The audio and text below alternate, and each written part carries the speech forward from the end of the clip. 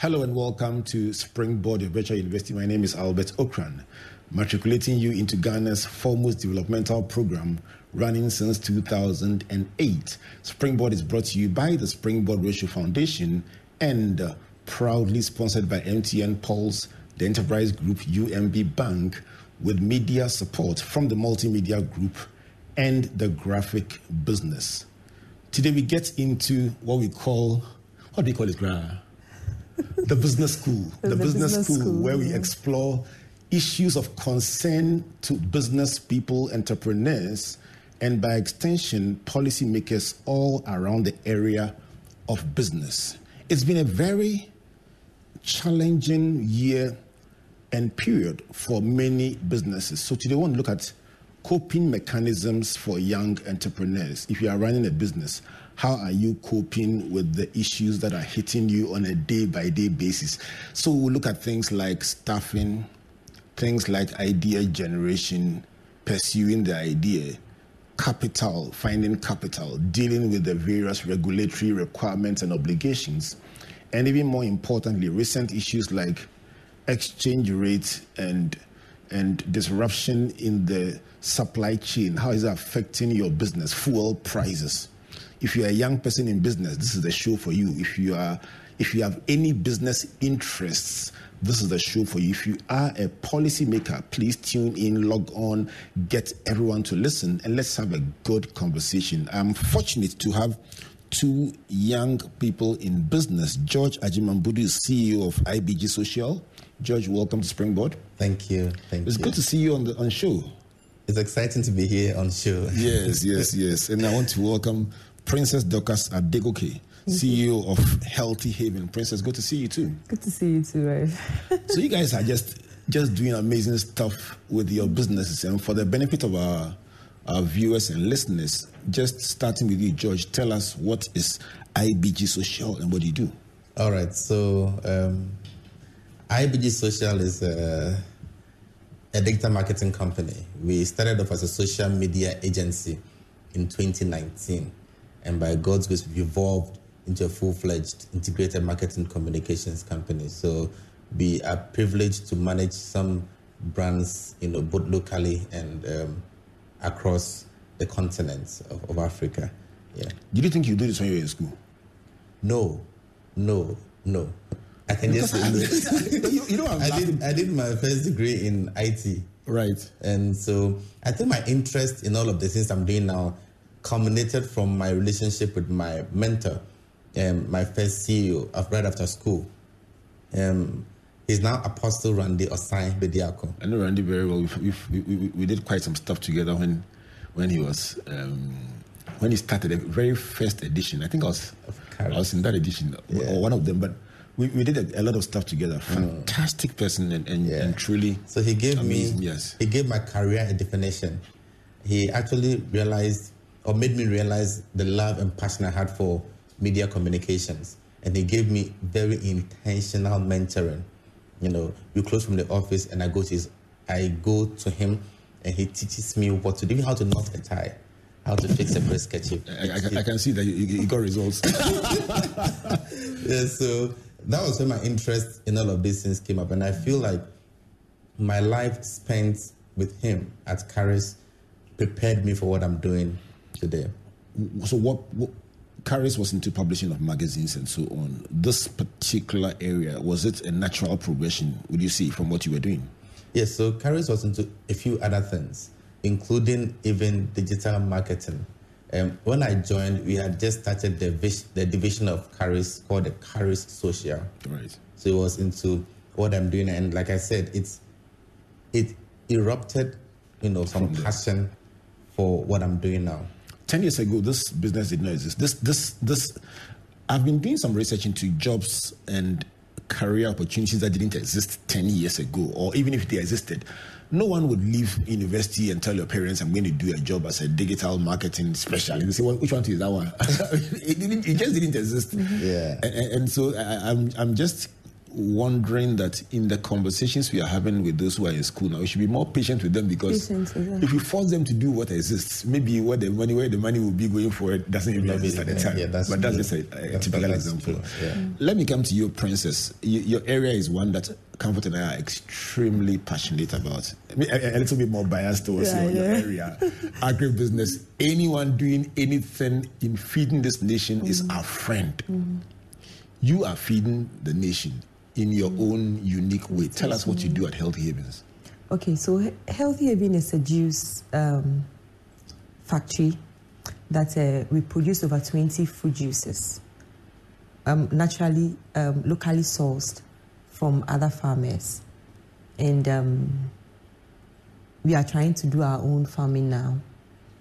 And I think we've been in business since 2019 till today. So 4 years or so? Yes. 4 years into our 5th year. All right. Because I guess to be our 5th year. Yeah. How's the response of the market to your juice? It's been amazing. Since now everyone is gearing towards healthy living, healthy lifestyle, healthy eating. It's been amazing. Some time ago, it was very difficult for people to visualize the value that a service company like yours brings to them.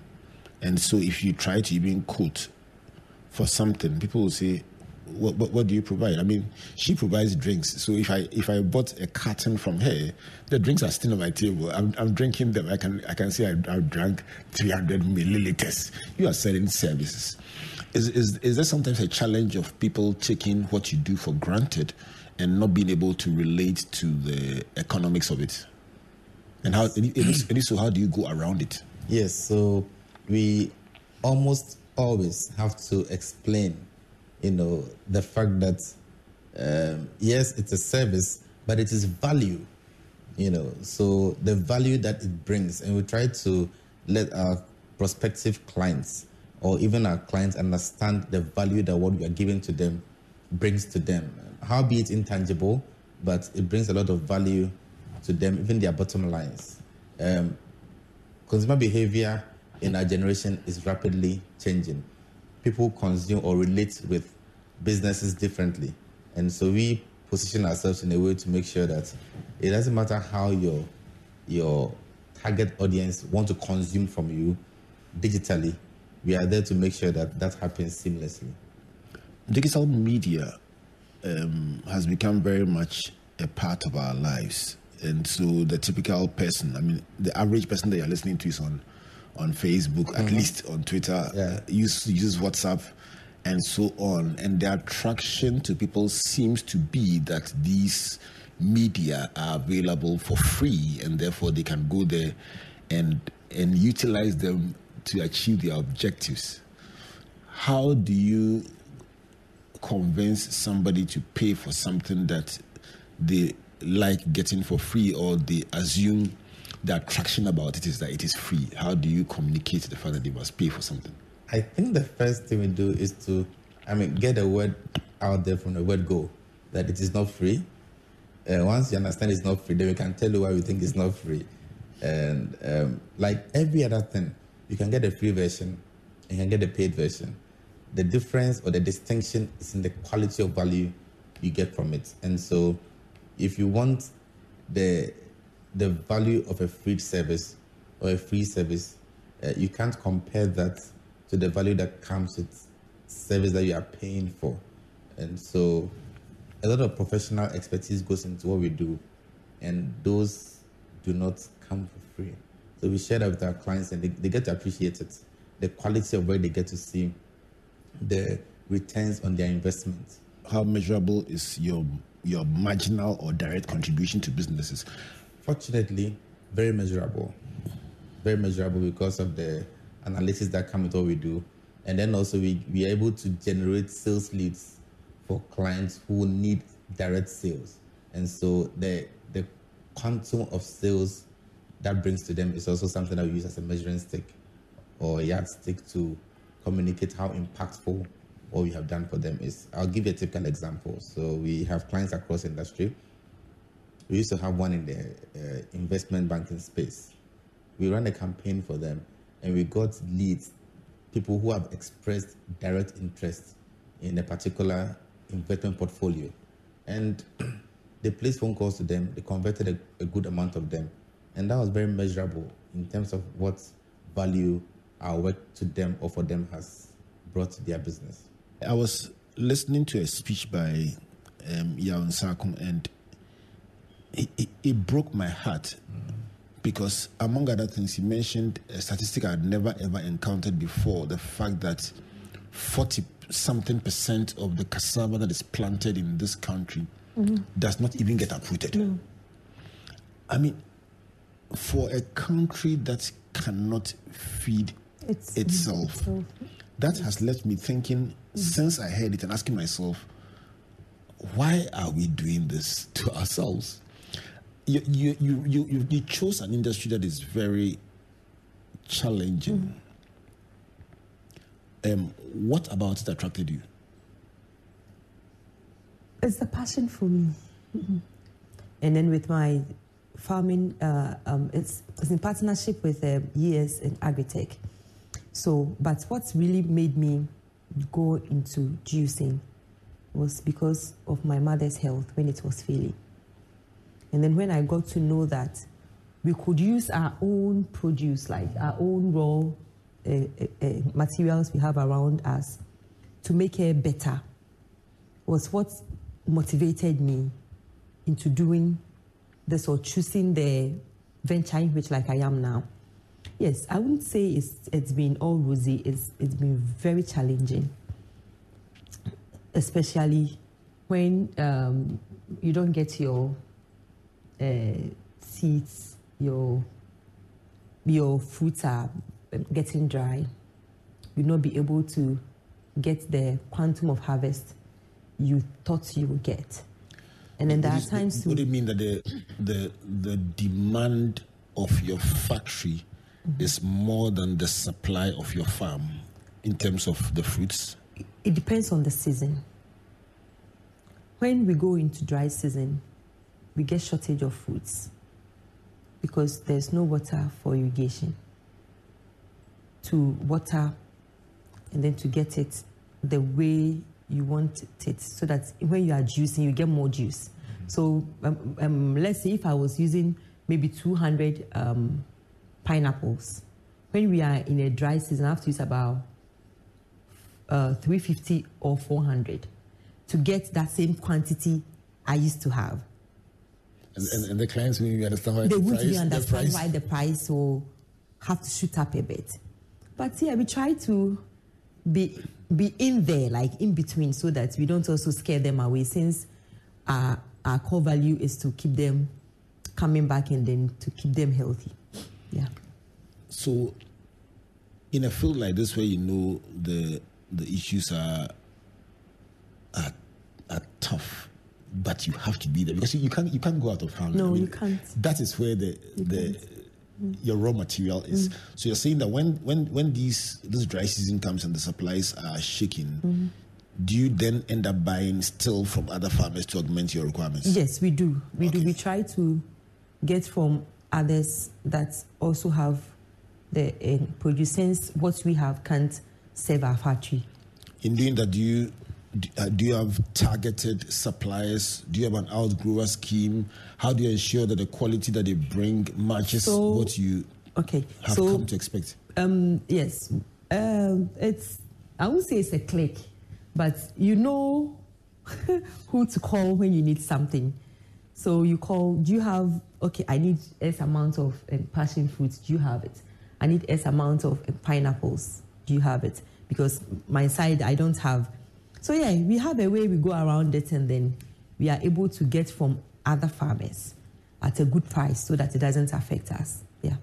Right. What about the market? How did the market respond to your fruit juices when you started? Our fruit juice industry is quite dominated.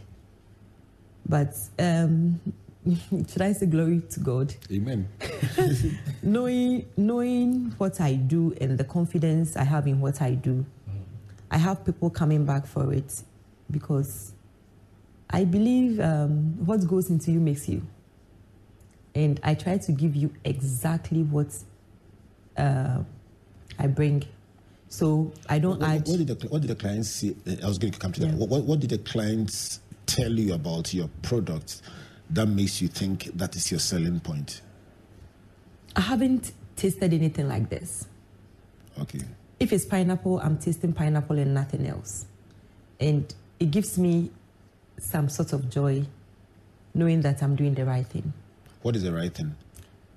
Giving them exactly what they want. Which is the pineapple that they eat in their home. They get the same taste, undiluted, no sugar, no additives, no preservatives. So they know you are not adding anything that will harm them in future. Yes. Right. And it gives me a lot of joy. I'll come back to you. Let me go to you, George, and find out about the reaction of family and friends when you said you were going into business. I was fortunate to have a very supportive family and a very supportive group of friends who believe that once I've taken the decision to do this, because of past experience and how we relate to one another, they're willing to support. And so I didn't have to go through the discouraging moments from family or friends. They fully understood that it is a trajectory I have built capacity for, and in whatever way possible. I remember one of the friends I had, still do, said that it's going to be a very turbulent 1 year for you, and so I'm putting you on a salary. Are you serious? Yes. Oh. I wish I could mention the name. The person put me on the 1 year salary every month, and that was good enough to keep my eyes off the business finances so that I can always, improve upon the business bottom lines. Yes, so it was very supportive. You know, when you give a testimony in church and people say, I claim it. you know how they say, I claim it? Charlie, I've been a startup before, and I can tell you, that kind of friend, everybody needs that kind of friend. What? A friend told me that, Ojimidi, so let's do this together, and it'll be very fine. Mm-hmm. And I held on to it. Wow. Yeah. Yes. So is that friend a part of the business, or they did it just to Interestingly, she will want to have nothing to do with the business. She just says, I believe what you're doing, do it, and if you have any challenge, always bounce back to me. But ensure that you are doing things the right way, and don't let the lack of money to keep you sustained be the reason why you want to give up. I salute that friend, and everybody needs a friend like that, because very often that big person that you see went through their own moments of uncertainty and hassle. And I just love the fact that this friend of yours just decided to put her strength and resource behind what you're doing. And I tell you, 1 month's salary for a startup is like heavens came down and glory filled your soul. Yeah, it was good. Right. Let me come to you, Princess. Capital. Most people you talk to about business, their first response is capital. How do you navigate the capital issue? Did you take a loan? Did you use your own savings? How do you get around it? I remember, just like George, I had a friend who said, okay, so what do you want to do? Think about it. And initially, I remember I said I want to sell wigs. From selling of wigs, I went into selling bread. And then there was just one thing that kept me going, because when that friend gave me that money, yes, he wasn't looking for anything. All he wanted to do was do something aside whatever you are doing. Because here in Ghana, you can't actually live on just one salary. So do something. And it motivated me to the extent that when these two businesses I mentioned earlier couldn't hold. Did you say beets and bread? Wigs, like I said, wigs, hair wigs, okay. Hair, and then bread. And what actually kept me going was, do I want to disappoint him? No. Do I want him to say that Misikashi? No. Oh wow! So it inspired me a lot, and it kept me going. And I remember, in fact, as at the time I started juice, the money I used in starting my juice business was just 20 cedis.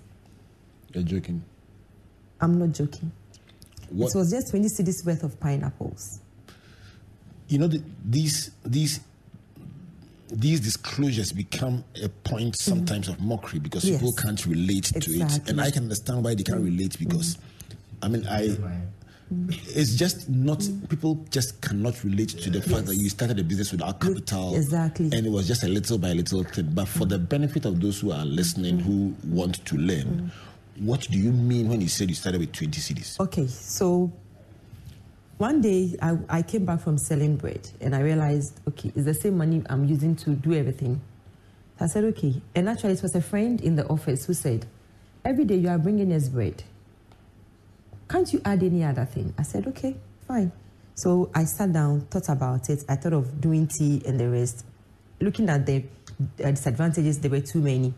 So I said, okay, let me go and buy pineapple and do juice and see how this goes. I went to the market, bought 20 cedis worth of pineapple. I came back. Then I had bottles, because then I was doing sobolo. So already I had bottles.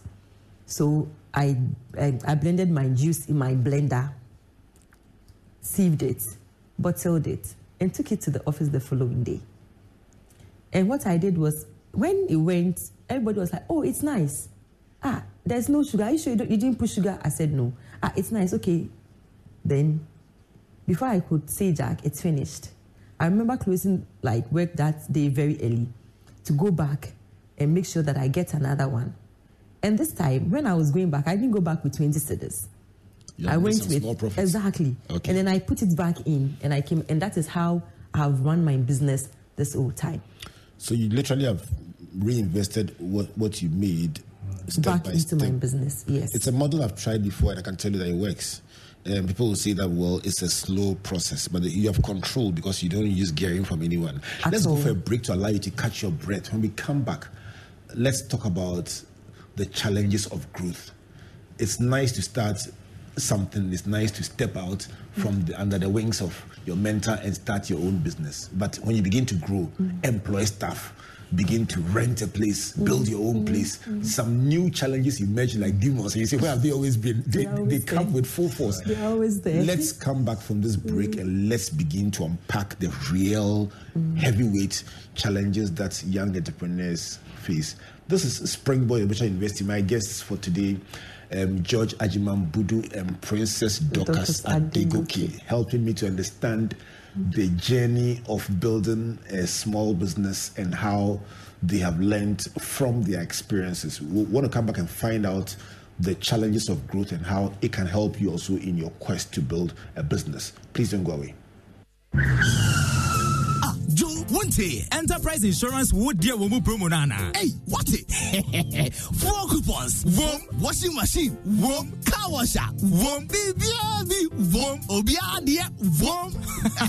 Buy or renew your existing motor insurance policy and win instant rewards such as fuel coupons and branded gift items in this year's Woodyear Womu Motor Insurance promo. You could also win an iPhone 14, front load washing machine, high pressure car washer, vacuum cleaner, and an auto tie inflator during the monthly raffles and a Slick Clutch Rocket motorbike at the end of the 6 months promotion. Make you no slack.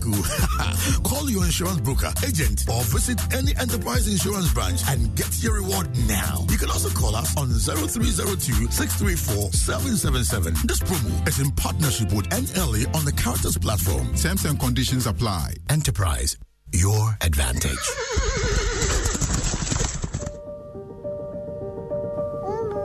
When you can be anything, who will you be? Who will you become? When you can go anywhere, never feel alone, how far will you go? When you have the means to make your dreams real, when will you start? When your voice can reach every ear, who will you inspire? When your money can travel faster and further than you ever could, where will you send it? When you can tell a story in every language, which ones will you tell? When nothing can stop you, and everyone's behind you, and the whole world awaits you. Don't go go alone. Go with us. Everywhere you go. Welcome back to SpringBoard, a virtual university, and to this conversation in the business school about coping mechanisms for young entrepreneurs. My guests, George Ajimambudu and Princess Dorcas Adegoke, are helping me to understand what the common challenges are of starting a business. SpringBoard is brought to you by the SpringBoard Roadshow Foundation and proudly sponsored by MTN Pulse, the Enterprise Group, UMB Bank, with media support from the Multimedia Group and the Graphic Business. My guests so far have opened up the starting phase of business, and I've learned about Princess trying to control the supply of farm produce by going into farming backward integration. George talking about assessing brands and using certain tools to give them their end product, be it visibility or sales or visits to their facilities. George also talking about the economics of trying to use analytics to show the value proposition of your business. Princess talking about this building a supply chain so that even when your own farm produces are not enough for your requirements, you know where to go to get a certain standard and also a certain price so it doesn't disrupt your production process. And then those two wonderful stories about subvention and funding. This friend who paid your salary for a year and this friend who gave you capital as a gift. To the break, I was praying that for the next venture that I do, God should send a friend like that. And I'm sure, Charlie, I'm sure there were several other people praying the same prayer. And really just talks about the value of great relationships. And Joy, you told a beautiful story about your making your first sales pitch. I think our clients need to hear that one. Great. So I was sharing with you then that I had this client in South Africa. Your very first big client pitch. First, yes. And we agreed on a time for a meeting via Skype. What I didn't do was to take into consideration the time zone difference. And so by the time it was time for the meeting, I was not prepared in terms of my outfits for the meeting. I got the call that it's time. I just, in my shorts, I jumped into my shirt and, jacket, and I sat before the Skype and I had a meeting with my short, of course, with the benefit of not having to see what's beneath the jacket. And by the grace of God, that business went through, and it served as one of the reasons why we could scale up as a young business. Tell you about the power of the shorts. I wish I had somebody with me in the hood who would have taken a photograph. Of that. Yes. Yeah. Let's go on to growth pains, the pains of growing a business. It's nice when you start and everything is going fine, but as you begin to grow, that control that you love, you lose it sometimes because something can go wrong and produce can get destroyed. You can be swindled because the volumes are bigger. Share an experience like that, Princess, where you had a lot of vim, but something just went badly wrong and you lost money. I've woke up to a freezer full of fermented fruit juices, not in hundreds, like in thousands. Wow. And yes, it broke me. Tell me, what happened? So after production, there was light out. And I was just hoping that my lights were going to come on. By morning, we're getting ready to serve, and then we opened the freezers, and almost all the bottles in the freezers were bloated. Wow. And I remember my mother-in-law coming to my aid, telling me, not financially, but telling me, don't cry over the profits. You'll go mad. Just cry about the capital and you'll be fine. And that has been one of my motivations going forward when things go bad because of the policy of not adding preservatives. When things like that happens, I'm able to fall back and say, okay, it's just the profit. Since my capital is fine, I can go back into business. Are you increasingly having control now over your own power supply? Because obviously, if Or is that the next level for you? That is the next level for me. Right. That's the next, because we are looking forward to building our own factory. Since now we've turned our residence into the factory, so we are looking forward to building our factory, which, yes, we are on course, and then probably like get a bigger generator plant that is going to help us solve that problem. But even now, yes, because that was in the beginning of the business. So now we've been able to like drive strategies to be able to curb that, should I say menace, or should I say spoilage? Right. Yes. So because you sell fresh, it's going to be a very clear and present danger for you. Very. Okay. Have you tried exports? I wouldn't even call it exports. We try selling to customers who are traveling.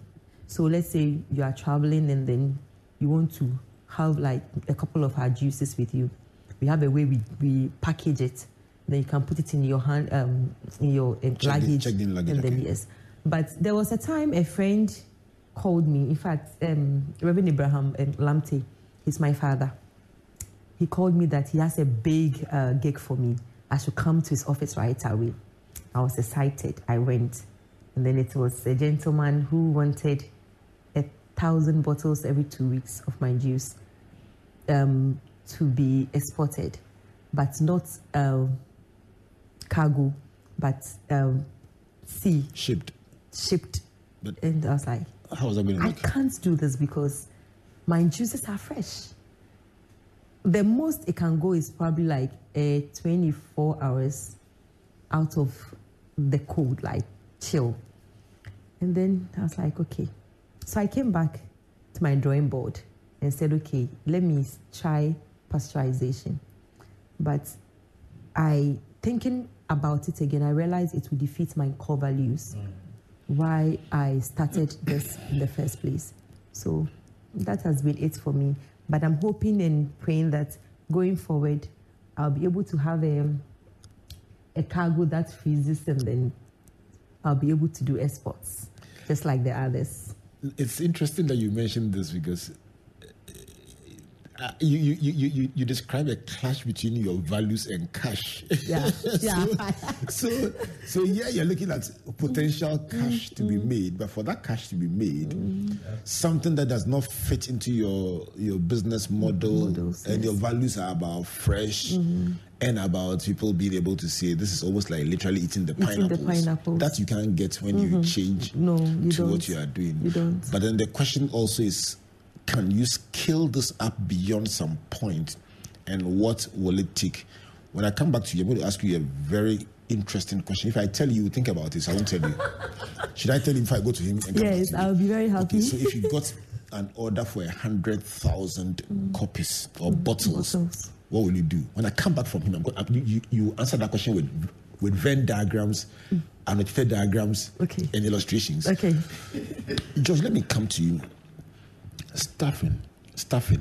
When you begin to grow beyond some point, no matter how passionate you are, you can't do the work alone. Yeah. Have you had experience with staffing that our listeners and viewers can learn from? I think so. I think so much experience for a business that is about 4 or 5 years old. At a point, so we started in my living room with my laptop as the only resource we had, or I had at the time. And one young man who committed himself to me, he was going to help me with the graphic design part of the work. So I was the one doing the marketing, business development, doing the content creation, and he does the design. And we did that for some time. And our client base began to improve or increase. And I noticed that because it was one person doing designs, if you look at it critically, you could find some similarities in it.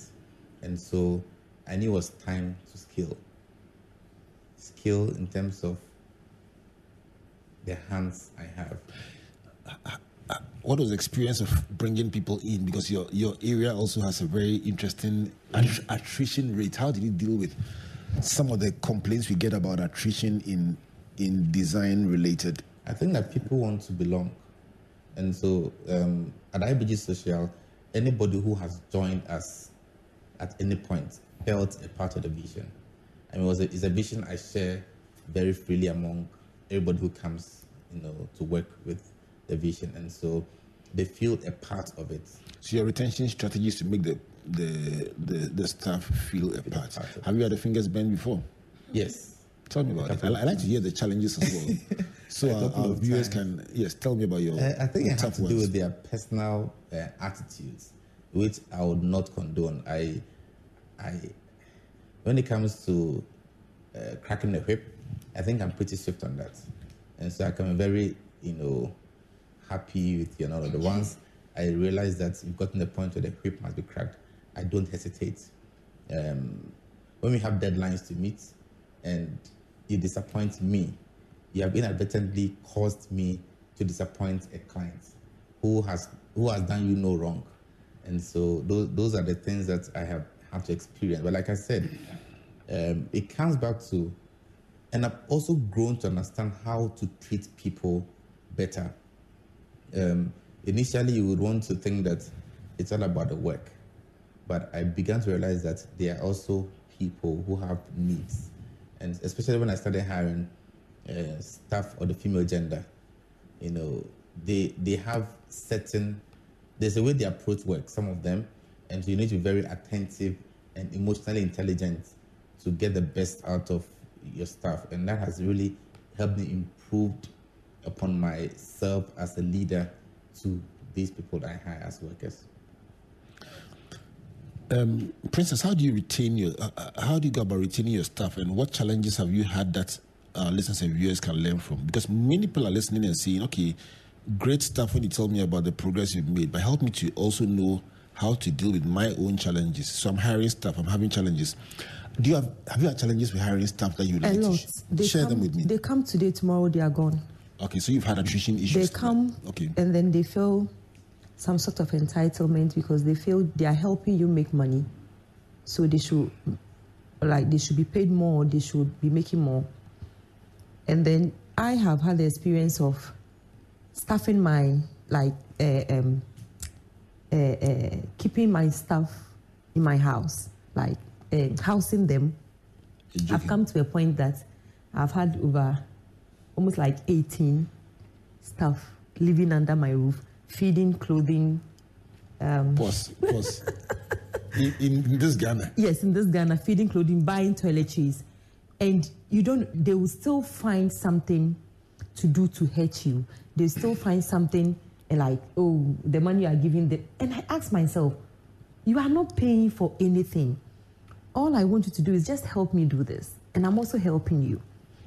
But you still find one bad nut trying to spoil the others. No, let me go with that again. So you're saying that in your quest to retain staff, yes. You went to the extent of providing accommodation, feeding, toiletries, even clothing. Oh, but is that a social enterprise or a business? Just, you see, I believe when you make them happy, they will give you the best. So that is one of the reasons why I went that far. And not even I went, I'm still doing it. Because as we speak, I still have people in my house that are my staff that I'm still taking care of.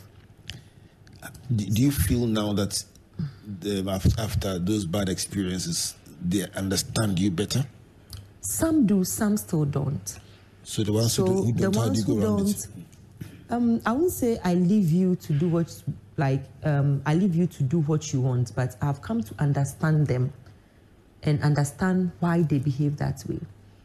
I have a worker who I realized she was growing lean, and when I asked others to ask her what her problem was because she don't get time to go out in the evening to go and party. So that would be the reason why she might want to leave. So I said, no, then you got all this wrong. After 5, when we are closed, you can go and have all the fun you want. Mine is in the morning, come to work. So I have come to understand why some of them behave the way they behave. And then I try to coach them because most of them are very young, that their parents have entrusted into my hands to make sure that even though they are not with them, they come up to be something better for them in future. Is it difficult to employ people? It is. It is. Because some of them look up to you as their mentor. Some of them look up to you as their mother. Some of them, okay, she's just a worker. And you have to, you have all these people in one space that you have to make sure you give these values to each and every one of them. So that you don't. So it's work in progress. Yes, it's work in progress. Okay. Recently, I went out and I bought a very big box of pizza. And then I got into the office, and the aroma of the pizza in the office got all of them coming around the box. And then I said, hold on, let's move the box into my office and let's have a conversation. Okay. So they were all seated, and I took time to appreciate each one of them and let them understand that I'm very hard on them sometimes, not because I enjoy being hard, but because the business gets to a point where if we don't push harder, we will not get better results, And thereafter, we had studies of the pizza, and then we had a good time. That day, I could tell that there's some new energy in the office. So the formula is this: get a box of pizza, bring it to your office, gather the staff around, and then let them know the vision, recast the vision. And just to chip in a bit, you see, when you don't treat them as common employees, and you make you get them involved, or you make them feel involved, they will give their best. Yeah. Okay. They are humans. Because they are humans. Okay. But if you become a boss over them, because some might be your age, some might even be older than you. So if you don't treat them, try to say equally, or you don't get them involved, and you'll be shocked. Sometimes when you have such conversations with them, the kind of ideas they bring on board, you realize, oh, okay. Let me bring you to the last point of my interest today, and that is the recent disruptions to the supply chain, the fuel price changes, and the exchange rate issues. Let me start with you, Princess. For somebody in agribusiness, somebody who sells fruit juices, have the recent disruptions that we've gone through affected you? It has. Tell me what. It has, because you go for your pet bottles. Maybe you went yesterday, tomorrow you go, and then prices have shot up. Your labels, you go, and then prices have shot up. Are you able to pass them on to your clientele? We try as much as we could, but I have derived the Nigerian market woman strategy, which is you don't kill your customers. Try and the little profits you have, you would get, be okay with it. So even though I'm not making more, I'm not making a loss. So I try to balance it. Okay. So that has been my strategy. So literally, you are taking on board all the everything, and then cushioning your clients from the price changes. From the heat that is going on. So let's say if I'm to be selling it at 20 cedis, I'll sell it at 15 cedis to make maybe a 30 pesos profit. Because I know when I do the 30 pesos, you'll be happy, you'll come back again. So by the time the person selling 20 has sold maybe 5, maybe I've sold maybe a 50. And I'll be able to still go and come back again, whilst that person will still be waiting. But it requires a lot of thinking, a lot of calculation. A lot of thinking, and a lot of calculations. I'm going to come back to you on that question that I asked. To close, George, how have you dealt with the disruptions that we faced in the recent times? Exchange rates, prices, supply chain. And as a business owner, I very often look at things from the point of my team. How is this affecting them? What can I do to make their life better? Because they need to be comfortable to be able to give up their best. So what I did was to, for instance, the fuel prices. If I kept the Monday to Friday, it means they will spend marginally more on their transition to and from work. And so we had a conversation. I love conversations. Oh. We had a conversation in the office. I'm like, if you maintain the Monday to Friday, you still come to work and you still spend X amount of money coming and going work. So if I increase the amount of money you earn, it will still go back into TNT. So let's do this. Let's reduce the number of days we come to the office. So we do Monday in, Tuesday out, Wednesday in, Thursday out, and Friday in. And that has even improved on their productivity, because now they work from home on Tuesdays and Thursdays, and it reduces their costs of living, while helping as a business, because they're not in the office on those days. All the overheads would have incurred on those days: electricity, internet, water. All of those things have marginally reduced. So it helps us to be able to deal with the challenges. For those who are very enamored with in-person, eyeball-to-eyeball work, what comfort will you give them about the success of the Tuesday and Thursday off-grid or off-location operation? Are you able to get people to be productive, and how do you work with supervision? For instance, supervision, how do you go around it? So I love reporting. For every task assigned to any team, there's a team lead assigned to the project. And so I don't even have to go to the entire team. I hold the team lead responsible, and I ensure that reports are sent on work done on time. And they're on their toes. They understand that whatever we do is tied to the vision of the organization.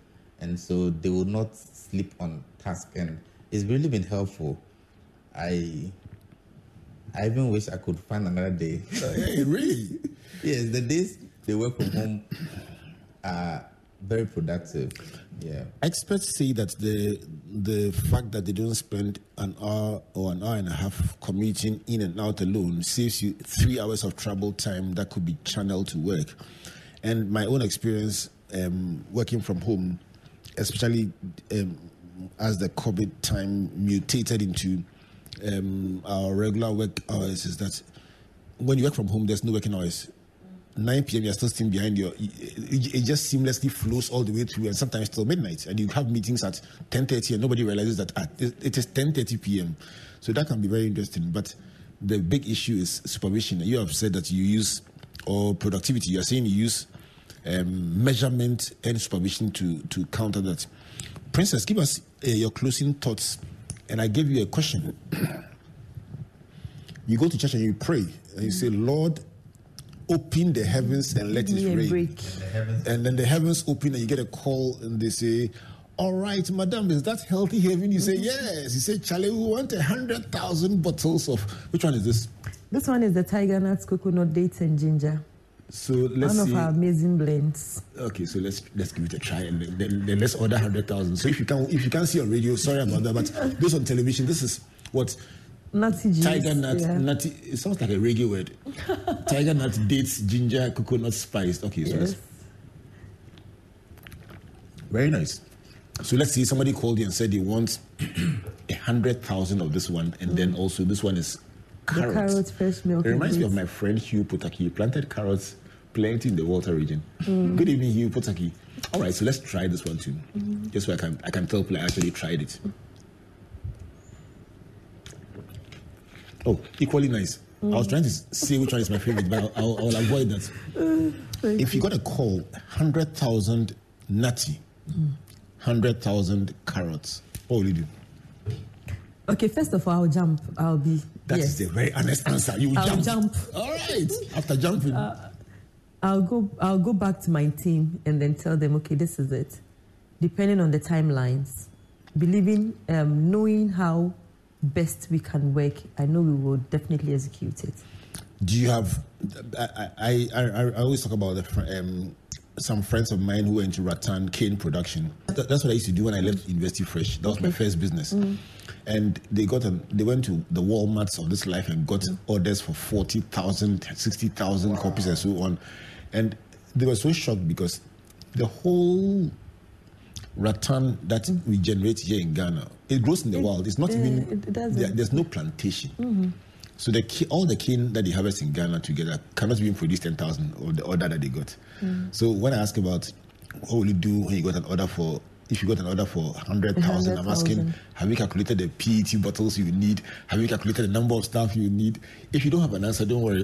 When I invite you next on SpringBoard, please come I think I haven't really thought about it, but with the team and then with the little machineries we have, maybe we have to get more machineries to execute that. But I want Venn diagrams. What will be your closing thoughts for our listeners and viewers who are listening to us today, especially young people in business, about coping mechanisms for tough times like these? I would say that the journey of entrepreneurship is not for everybody. That's number one. Number two, we can have fine professionals who are not entrepreneurs, and we can have fine entrepreneurs who are not into corporate. So it's okay to be a fine public servant. It's okay to be a fine entrepreneur, but entrepreneurship is not, for me, for everybody. Secondly, nobody's an island. And so on the journey of entrepreneurship, one of the things you need is support. You need to have your support system very well placed. Is it family? Is it friends? Is it partnership? And there are gigs that will come your way, and by your structure and your logistics, you can't execute alone. You need to find strategic alliances to be able to, execute and be very honest. I recall last year, I had an opportunity to produce an event. I had never produced an event before, but the owners felt that because of how I communicated the vision to them, they will hand it to me.